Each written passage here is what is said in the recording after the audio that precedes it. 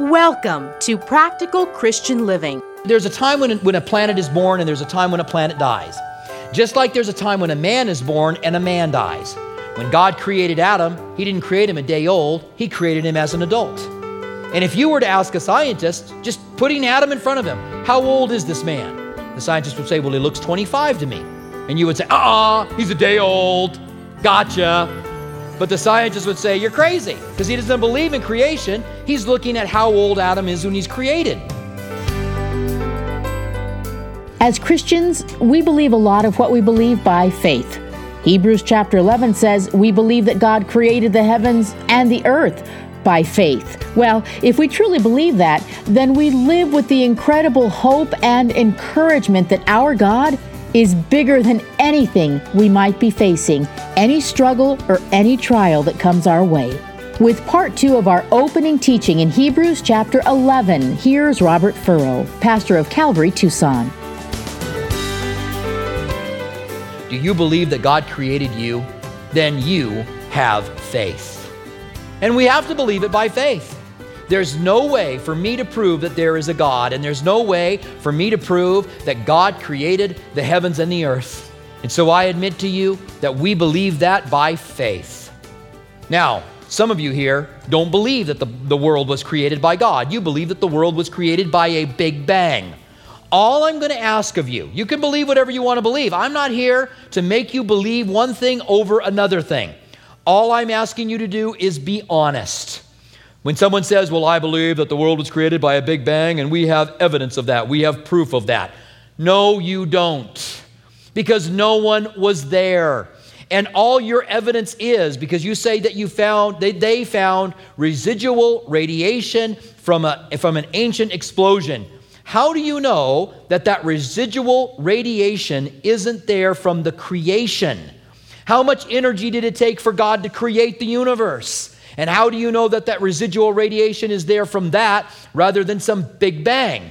And you already have to have matter for the big bang to work. In other words, if you believe in the big bang, you believe that everything that is here, the ground, the earth, the rocks, what's in your flesh, everything had already existed. And that it began to compress.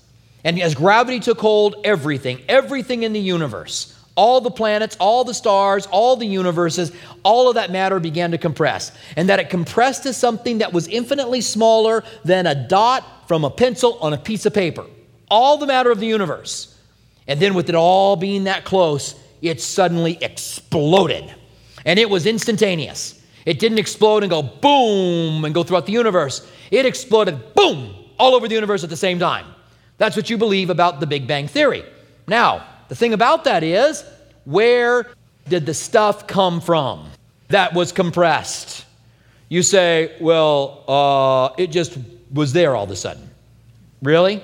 You believe that there was nothing and then there was stuff. I believe that God has always existed. You say, well, I believe that the material for the earth always existed. Well, okay, then just admit to me it's by faith. Because you have no proof. You can't scientifically prove that something came out of nothing. You can't scientifically prove that everything has always existed. So you have as much faith as I do.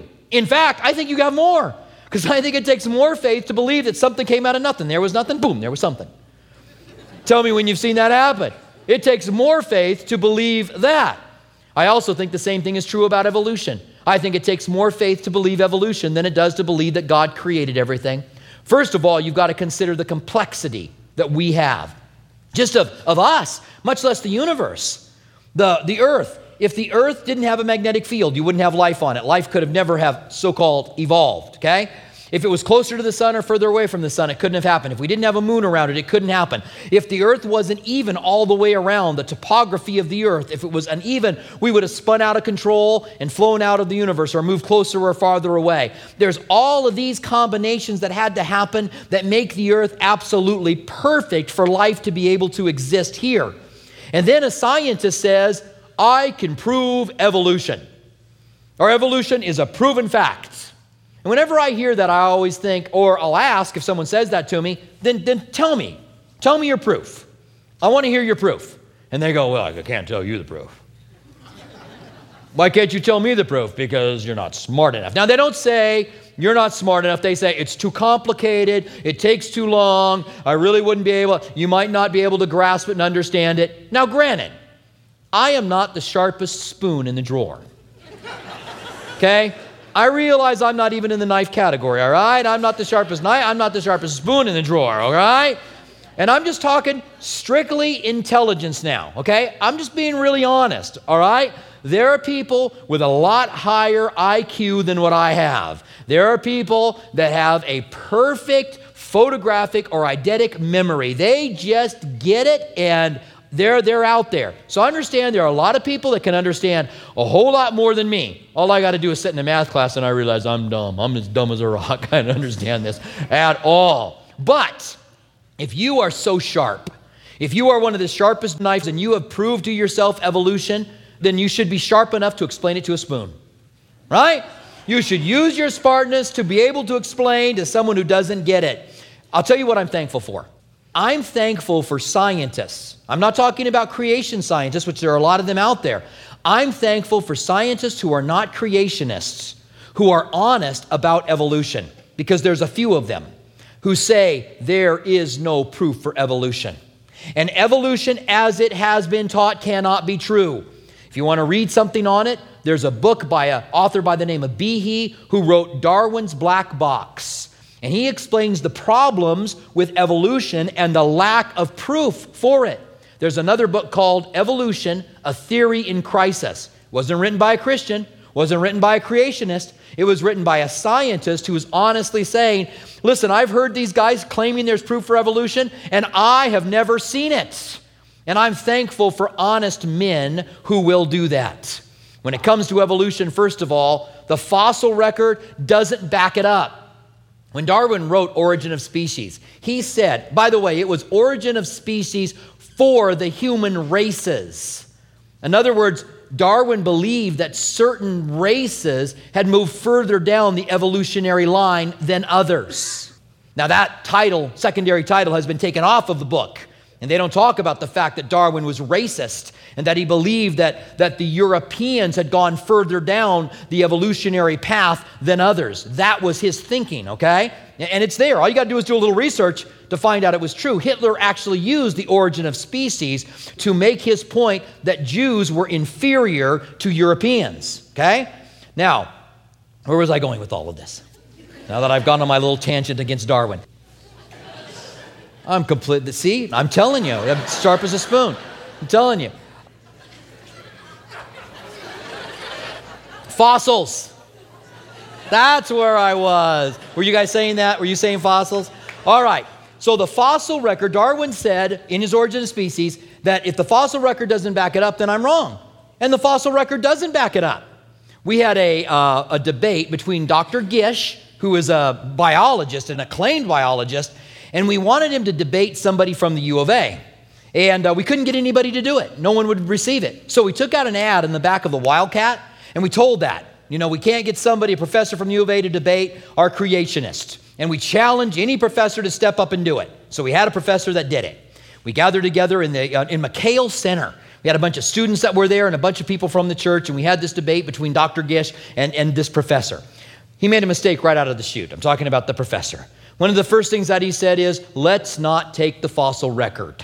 In his intro, let's not talk about the fossil record. But Dr. Gish got up and said, I understand why he wants to not talk about the fossil record, because it speaks against evolution. When you look at the fossil record, everything comes on the scene all of a sudden in the Cretaceous period.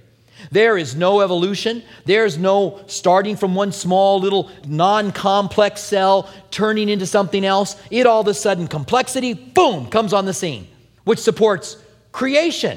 It doesn't support evolution. And so evolutionists say, well, you've got to understand that the ability to make fossils, the conditions that make fossils don't always exist. So there's times when conditions are made and fossils are made. And then the conditions return and fossils are made. Then the conditions return and fossils are made, which is the reason that we don't have these transitionary positions. However, if you're going to say that, and then they got to connect that with what they call punctionary evolution, which is that evolution doesn't happen slowly. Evolution happens fast. An elephant has a horse for a baby. Boom, boom, it happened. or it happened within a few generations. And they're talking hundreds of thousands of years instead of millions, okay? Which it should take. At the rate of evolution being observed by us, it should take a lot longer for evolution to take place. So they had to come up with this punctuated equilibrium or punctuated evolution that it happens punctuated. Bam, it happens. And that equated with the conditions not always being right for there to be fossils causes us to not have found not one transitionary fossil. There's not one, including the bird reptile thing that they say is a transitionary creature, because you have to be able to prove where it came from and where it went. Otherwise, it could be its own. When you find something that has, a reptile, supposedly, that had feathers, you have to prove where it came from and where it went for it to be a transition. And there's none of that. Not one. They haven't found one cat dog. I realize that it's a cartoon, but in the fossil record, they didn't find one transition. In fact, you've seen the poster when we were kids. Remember the poster of the ape? There's a little more human, then a little more human, then a little more human, and finally it's human all the way, right? I saw a t-shirt not long ago where the human turns around and says, "Stop following me." Now, that poster that was up in my grade school and junior high school science classes is all a lie. Every man that was listed there proved to be false. There was the Piltdown man, that was a fake. Somebody faked it, a head of a human and a jawbone of an orangutan. There was one that was listed there that they had found monkeys that were eaten by humans, and humans, the bones had gotten mixed, and they end up making their man. There's another one where it was just a piece of a cap skull that they found that they built an entire man out of. So they're asking you to believe, trust in them, to take a piece of a cap from a skull and make a monkey out of it and say, literally, you need to trust in that. You say, well, haven't they found a transitionary? Wasn't Lucy a transition? You have the National Geographic at home that has Lucy on it, the claim that they'd found the missing link. Go read the article. The first thing about Lucy that you're going to discover is that she was supposed to be a young adult that was 18 inches tall. That's like 2 feet, okay? That's 18 inches. That's about a foot. That's like 18 inches, maybe longer, okay? So and it had a tail. And it was a lemur. By all scientific evidences, it falls into the lemur classification. Did you know that they now don't believe we came from monkeys, but we came from lemurs? Now here's the thing. It had slightly different ways in which the hips worked. And so they said that was the first steps to walking upright. But how do you know it wasn't a lemur that became extinct? You don't have anything in the transition. So once again, if you believe that we came from a monkey-like creature, you don't believe that we came from monkeys because monkeys came from the same ancestor that we came from, okay? I'm just going to be things I've learned over the years not to say. Don't ever say we came from monkeys because you don't understand that we don't believe we came from monkeys. We believe that we came from a common ancestor. Okay. You believe that us and monkeys came from a common ancestor that was a monkey. Okay? You don't believe the common ancestor was a human, right? You believe that the ancestor of the monkey and the humans were monkeys. So, anyway. Then you have greater faith than me. Because it takes more faith to believe we came from monkeys than that God created the heavens and the earth. Now let's just talk about one more thing and then we'll move on. And that is complexity. The life is far too complex to have evolved by the age of the earth. They've been able to date the earth in several different ways. And people will ask me, how old do you think the earth is? I acquiesce the point, and here's why. There's a time when a planet is born and there's a time when a planet dies. Just like there's a time when a man is born and a man dies. When God created Adam, he didn't create him a day old, he created him as an adult. And if you were to ask a scientist, just putting Adam in front of him, how old is this man? The scientist would say, well, he looks 25 to me. And you would say, he's a day old, gotcha. But the scientist would say, you're crazy, because he doesn't believe in creation. He's looking at how old Adam is when he's created.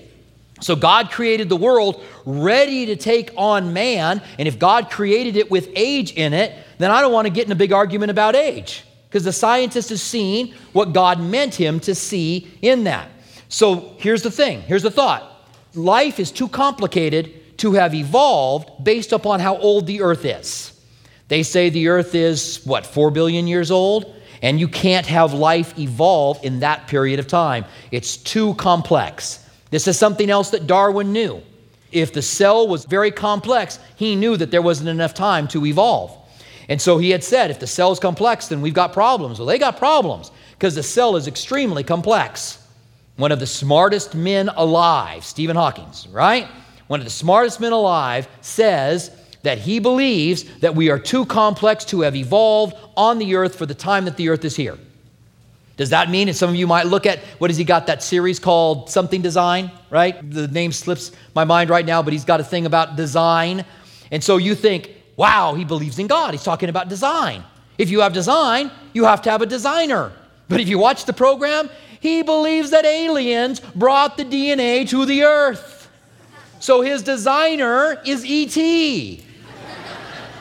So again, tell me, if the smartest people among us go, evolution couldn't have happened on earth, it needed help, then what takes more faith? To believe that God created the earth, or to believe that we came from aliens? Now, you know, by the way that I say it, what I believe, right? I could say them the exact same way, but you know what I'm saying. And so all I'm asking, if you're here today and you're a scientist and you're listening to me, and maybe I said something that wasn't scientifically accurate and you're angry and waiting to ambush me afterwards, okay, I understand that.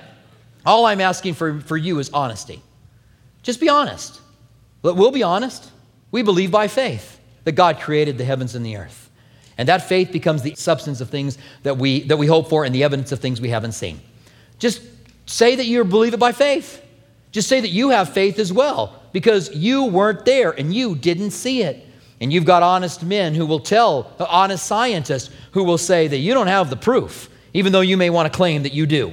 And so verse 3 again, by faith we understand that the worlds were formed by the word of God, so that the things which are seen were not made of things which are visible. And then we have two people that are listed, the first two in the hall of faith. One of them has to do with worship. The other one has to do with walking with God, a relationship with God. By faith, we need to worship. It's not just a matter of showing up. It's not just a matter of bringing offerings. It's a matter of having the right heart by faith. And by faith, we need to get to know God. Again, we can't get to know him by just trying to learn about God. Jesus said to the scribes and Pharisees, you study the scriptures because you think in them you have eternal life, but these are they that speak of me. The first one is Abel, verse 4. By faith, Abel offered to God a more excellent sacrifice than Cain, through which he obtained a witness that he was righteous, God testifying of his gifts, and through it, he being dead still speaks. Well, Abel was the first one who was killed, and he was killed by his brother Cain. They both brought sacrifices to God. This murder, the first murder, was over a desire to worship. Abel brought an animal to sacrifice. Cain brought the fruit of his hands, those that he had done in his field, and he brought them to God. Now, some have used this as a way to make a point between our works being dead, the work of our hands being brought to God, apart from the sacrifice of the lamb, doesn't mean anything. And that's a good point. We are not saved by the work that we do, by the work of our hands. We're saved by the blood of the Lamb. And any work that comes out of that is fruit and proof that we have been saved by the blood of the Lamb. However, I don't know that that's why it was a better sacrifice. God said to Cain, if you do right, wouldn't your sacrifice be accepted? He didn't say, had you brought the right sacrifice, wouldn't your sacrifice be accepted? He said, if you do right. The do right that he could have done was to believe, was to have faith. He didn't come by faith. And so God rejected Cain's sacrifice and accepted Abel's sacrifice. And Abel received eternal life. Abel became righteous by the sacrifice that he made. So that being righteous is not about going to church. You may have come to church this morning, but if you don't want to live for God, if you don't have faith, if you aren't trusting God for the future that God has for you, then you are not saved. Because going to church can't save you, right? Works can't save you. It's got to be by faith. And so we learned through Abel that we have to please God in worship by faith. And then verse 5, Enoch. By faith, Enoch was taken away so that he did not see death. Enoch is a guy who never died. It says in Genesis that he went out for a walk with God and never came back. He got out there in his walk and God said, come up here. There's only 2 men in the Bible that never died. You know who the other one was? Enoch and Elijah. So these are the 2 guys that didn't die. And Enoch had a relationship with God. It was walking close with God that God took him.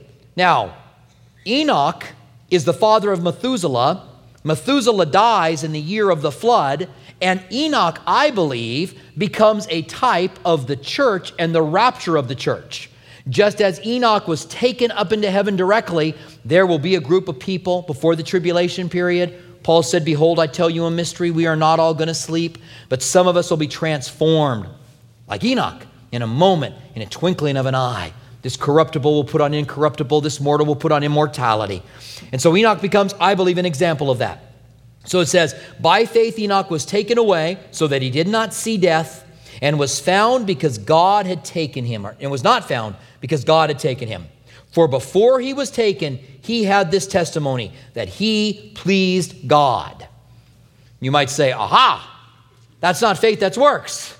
Enoch pleased God, and so God took him. Yeah, but read the next verse. Aha, too soon. Verse 6, but without faith, it is impossible to please God. Enoch pleased God and was taken, but it was by faith that he was taken. You and I enter into a relationship with God, again, not based upon our works, not what we do with poor people or what we might do with those who are struggling. As Christians, we take care of them. As Christians, we reach out to them, but that's a fruit of our faith. It's not the beginning of our faith. And so without faith, it's impossible to please him. For he who comes to God must believe that he is, and that he is a rewarder of those who diligently seek him. Do you believe that God is a rewarder of those who diligently seek him? And the word diligent is an interesting word. It not only means diligent as someone who diligently pours into something. Like you might go and do your homework for class and you're diligent to get it done. It means diligent for a long time. It has a sense of endurance that's in it, that you are diligent to do it, but you are diligently doing it forever. It's the person that continues to do what God called him to do, and God is a rewarder of those who diligently seek him. And by this we learn that we walk by faith, faith in our worship, faith in our relationship with God. And isn't that the heart of Christianity? Jesus said, not everybody who says to me, Lord, Lord, is going to enter the kingdom of heaven. For I will say to them, away from me, for I never knew you. We want to be like Enoch and develop that close relationship with God. Stand with me, would you? And let's pray together. I'm 1 minute and 6 seconds late. All right, I'm excited about it. Father, we want to thank you again for your word. We thank you for the continued love that you have for us. And Lord, we want to be men and women that walk by faith. And thank you that we have an example of a father of faith who just wasn't this shining example of faith, but he is our father of faith because he did it, even though he struggled. And Lord, we admit our struggles and we admit our weaknesses, and we know in that we don't shock you. You know our weaknesses. You know that we're made of dust, and yet you honor our faith. And so, Lord, we come to you. We want to live for you, and we want to see the mountains removed. We want to see you do the awesome things in our lives that you have planned. We realize that those that live by faith are rare. But Lord, let us be the men and women who live by faith, we pray. In the name of Jesus, amen. We pray that the Lord is speaking to you in a personal way here at Practical Christian Living. If you'd like to hear more of Robert Furrow's teachings, visit CalvaryTucson.com. For our local listeners, Calvary Tucson is open and holding physical services while being mindful of social distancing guidelines. Our East Campus at Speedway and Camino Seco meets Saturdays at 6 p.m. and Sunday mornings at 9:45 a.m. Our West Campus, south of Palo Verde and I-10, meets Sunday mornings at 8:30 a.m. and 11 a.m. Our midweek service times are Wednesday evening at 6 p.m. at our East Campus and 7:15 p.m. at our West Campus. If you prefer, you can watch our service online at live.calvarytucson.com and also on our Facebook page and YouTube channel. Our online campus is available during East Campus service times. If Practical Christian Living Radio has blessed you and you'd like to donate, please visit PCLAZ.org. That's PCLAZ.org, where you can make a secure one-time donation or sign on to become a monthly partner on a reoccurring basis.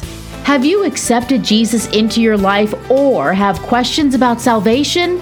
Email us at saved@calvarytucson.com. And don't forget to follow us on social media, Instagram at Calvary Tucson and Facebook at Calvary Chapel Tucson. We want to remind our local listeners that you can watch Practical Christian Living Sunday mornings at 8:30 on KGUN 9 TV. May we walk worthy while we wait for the return of our Savior. Thank you for joining us for Practical Christian Living.